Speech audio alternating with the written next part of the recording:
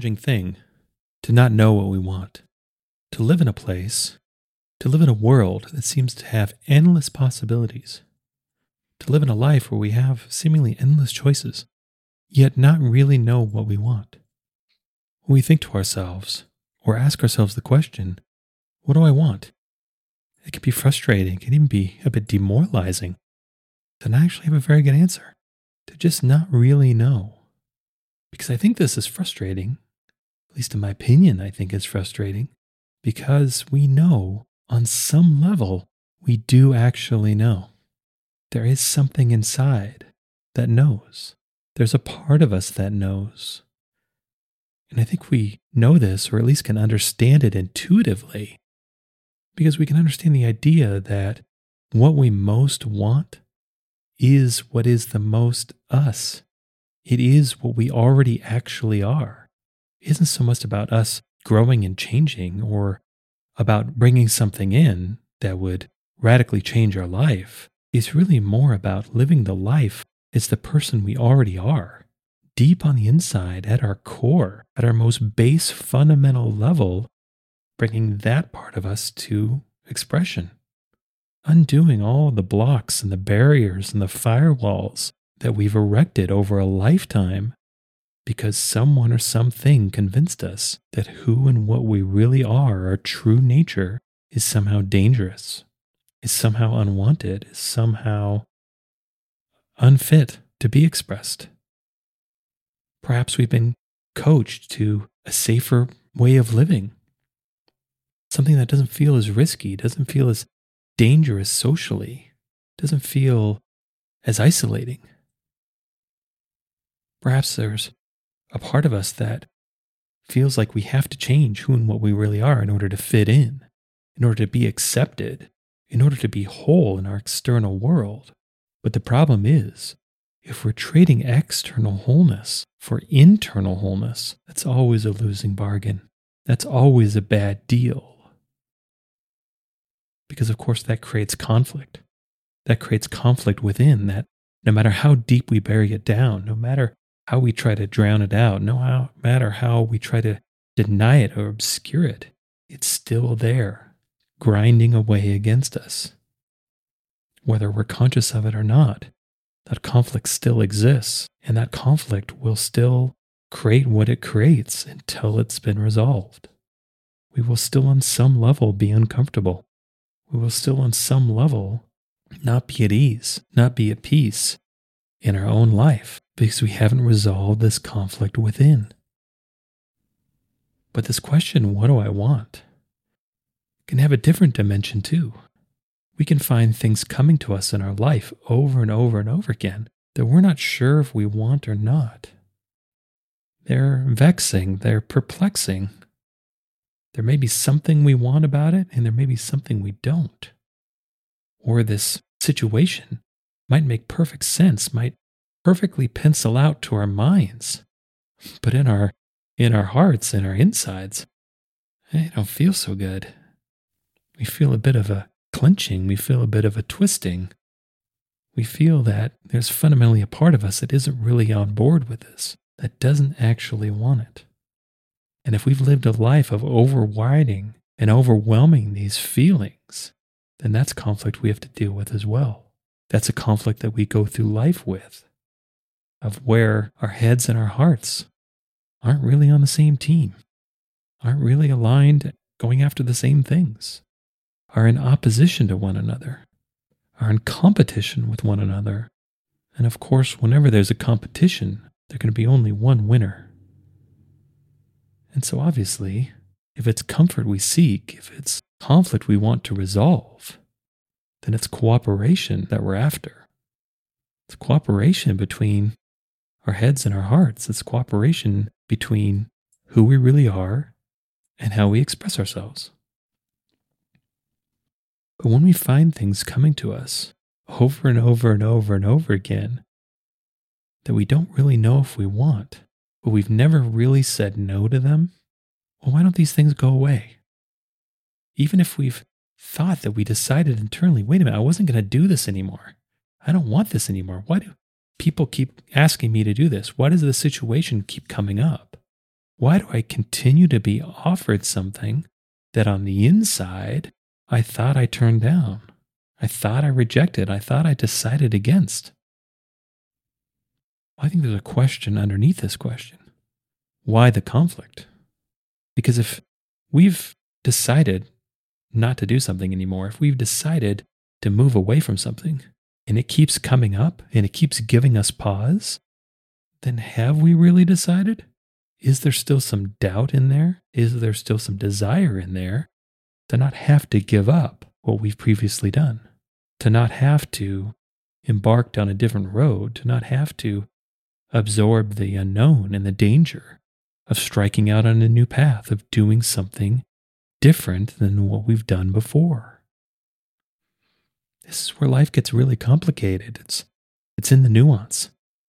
It's in the partial bits. It's in the parts of life that don't really conform to this or that thinking. It's not really a binary. It's not really black and white. It's in those shades of gray, sometimes infinite shades of gray, that things feel complicated. But I think in these times, we have to ask ourselves, does this feel complicated because we haven't actually really fully made a choice? We haven't really fully committed to our choices. So there's still a little bit of wiggle room. There's still a little bit of doubt. There's still a little bit of uncertainty within us that gets poked by these situations coming up over and over and over again. Or maybe it's the case that something different happens, of where an opportunity comes up and it's really confusing to know what to do with it because we don't know if we want it or not. We can go hyper-logical about it and do our pros and cons list and come out dead even. Or we can really do a lot of internal work. We can meditate on it. We can, sit in a chair and really ponder, well, how do we feel about this choice? Let me imagine myself with it. Let me imagine myself without it. What's the difference? Well, what happens in both of these cases if this comparison, if this juxtaposition, if the contrast of having or not having, doing or not doing, isn't really clear? Well, then, in those situations, I'd say there's actually a third element that we can key ourselves into. Because there's more to life than just logic. There's more to life than feeling. There's also energy. And the beautiful thing about bringing energy into these sorts of decisions is it brings a third factor, it brings a tiebreaker in. Because something that's often overlooked is in these struggles between the head and the heart, there's not always a clear winner. Sometimes our heart can want us to do something that our heads are screaming at us no. Under no circumstances should you ever do that. Conversely, we can have something that just seems to make so much logical sense, seems to be such a perfect extension of whatever path we're on, that seems to be just the most slam dunk of slam dunks of what we should do next. Yet there's something on the inside that's a little prickly, a little twisty, a little not really on board. Doesn't really feel very good, which can cause a bit of a stalemate, which can cause a bit of stagnation.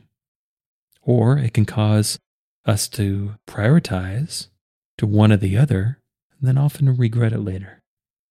If we override how we feel about things, we override our heart about something, we get into something and it just never really is enjoyable. It just never really feels good. And then we reach a point where we can finally end it or step away and say, I always felt that wasn't right. I always had a feeling about that. I wish I'd listen to my feelings more. I wish I'd trust that more. Or conversely, we can have something that feels amazing, but for all sorts of reasons, makes no logical sense. That we run it through our discernment, we run it through our prior experience, we run it through all that we know, and there are big red flags, there are things fundamentally wrong, and yet we do it anyway. And then we reach the point where that ends, sometimes in a trail of destruction, and then we say, I knew it. I knew I should have never done that, or I knew I should have listened to so-and-so who gave me all these reasons why this wasn't going to work, and I hate it when they're right, but they were right. Well, what if we look at this third aspect, what if we look at the energy behind it? What if we look at more than emotionally how a decision feels, but what does the energy feel like? Do we feel motivated and inspired? Do we feel excited? Do we feel not only drawn towards what this decision is, but we feel a welling of energy, maybe a welling of creative energy? Ooh, if I did this, I could also do that. I could do this other thing. Or is the opposite true?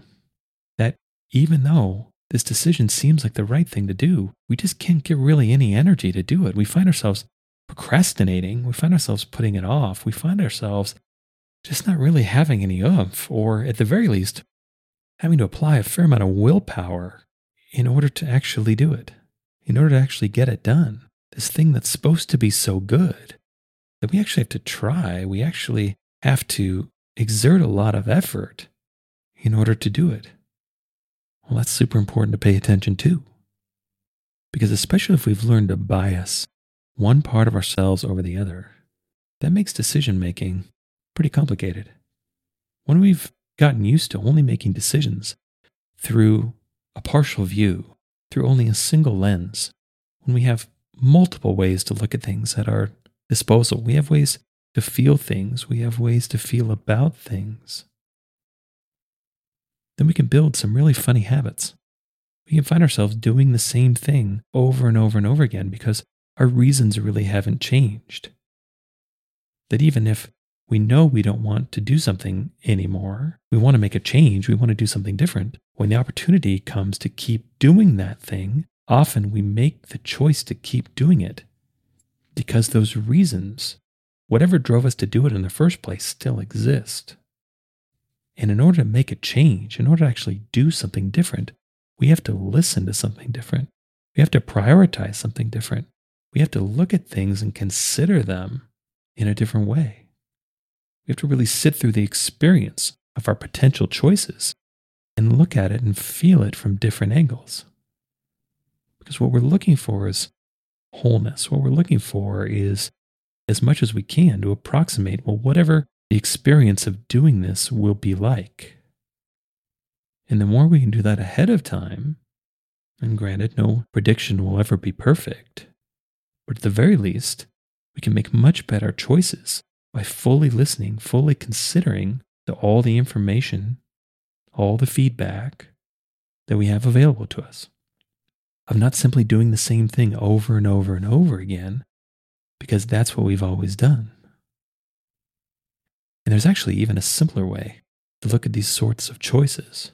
And it has to do with this idea of energy. That it's been said, it's not a new idea, but a good way to go through life is that if a decision isn't a hell yes, it's a no. Well, that's awfully simplistic. And life presents us with all sorts of situations that aren't really that cut and dry. That there can be parts of us that things are a hell yes for, and parts of us where the very same situation is an absolute, absolutely not. And it's not easy to make these choices. A lot of times these choices come when there are sort of stakes involved regarding finance, social standing, relationships, expectations, security. That when there are stakes involved, things change. This is no longer an academic exercise. This is no longer some sort of story problem. This is real life. This is real life where there are actually ramifications to our choices. We don't have to make these choices as difficult as we make them. We don't have to make them as charged as we make them. Because if we really listen to how we feel about something, if we really take into account our own discernment, our own knowing of what we think about things, and we also feel after the energy around choices, then I think we'll have a pretty good idea of what we want to do and what we don't. At the very least, this is probably about the upper limit to any information we could have before we do something anyway. But on some level, I think what makes these decisions hard, what makes them challenging, is that, again, on the inside, deep down, we know a part of us already knows the answer. And a lot of times, that part of us communicates to us through energy. And so if we can listen to not only how something feels, but how the energy feels about it, we can establish a deeper communication with this part of ourselves. We can really know what we actually want to do and what we don't. At the very least, we can take some new information into consideration to allow ourselves to try new things, to do new things, to follow life where the energy is, where we feel it. Not only what we want to do, but where it feels like the energy is right now. What feels the most effortless? What feels the most effortful? What feels the most inspiring, that we have a sense of enthusiasm about? What feels just like drudgery and just a bit of a slog? We can listen to energy. We can listen to what it's trying to tell us. We can use this as fundamental communication with a deep part of ourselves to be able to learn and to know where we want to go, what we want to do.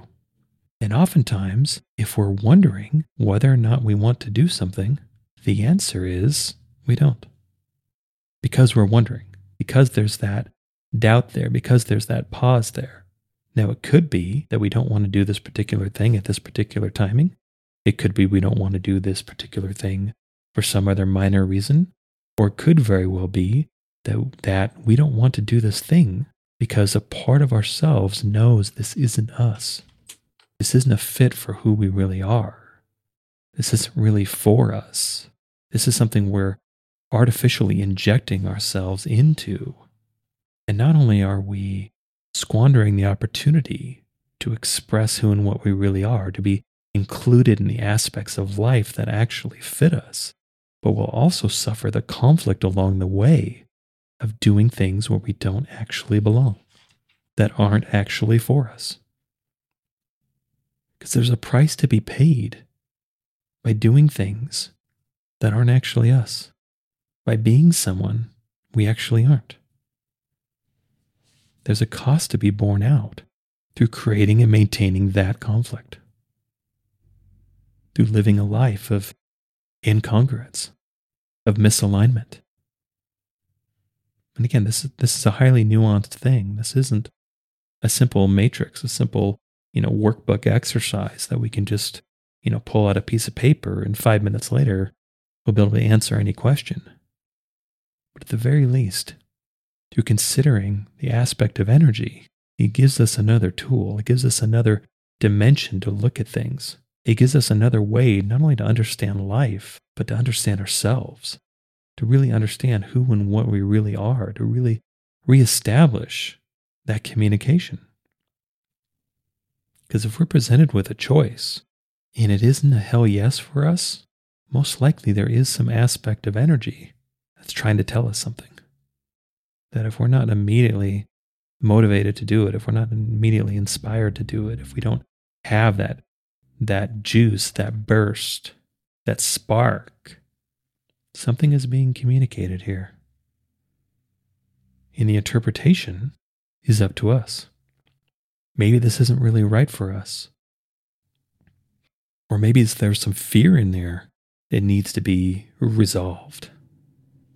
Because, unfortunately, perhaps ironically, a lot of the things that we most want that actually are the best for us, when they're initially presented to us, are scary, bring up a sense of fear. But that's where we can look at the energy behind something. We can look beyond the emotion or the feeling of fear and really feel after, what does this energy feel like? Does this feel like it's leading me up or leading me down? Does this feel like it's leading me forward or leading me backwards? Does this feel like it's making me bigger or making me smaller? Because we all have the ability to perceive energy, but it's almost an ineffable thing. It's almost impossible to explain. It's almost impossible to put into language because the perception has nothing to do with language. These aren't even emotions that we can name. It's more like a feeling of a feeling. There's an abstraction to it. There's something conceptually we really can't wrap our arms around, yet it's still something we know. It's still something we can take in. It's still something we can perceive. I think one of the ways we can perceive this idea of energy is through our own procrastination. It's an oversimplification because the reasons for our procrastination could be nuanced and varied, but at the very least, what often drives procrastination is some sort of turbulent energy. We perceive something where we're not really motivated to do whatever this is right now. Do it ahead of time, or at least do it in a reasonable amount of time. This energy might actually be so strong that we actually wait to the very last second. We wait as long as we possibly can. Well, I think that's important to pay attention to. I think it's important to pay attention to incongruencies or peculiarities of energy in our life, of where the energy really isn't there when it should be, and conversely, when the energy's there and we don't actually expect it. I think that's interesting. It's an interesting thing to feel after. It's an interesting thing to perceive and interpret for ourselves. Because ultimately, energy is completely personal. It's completely internal. No one person's experience of energy is identical to another's. And so even though we can talk about and we can share some of these concepts and some of these ideas, ultimately the onus is on us to actually experience it. To actually experience it and see what it means for us. To try it out, feel after the energy of certain situations, and then see what happens. See what it seems to mean. Learn how to use this as a form of guidance. Learn how to use this as a tool, a wayfinding tool, a clarifying tool on our path of life, to add another dimension to our understanding and our experience and our perception of life, of learning what life really is through living life from a thinking sense, a feeling sense, and an energy sense.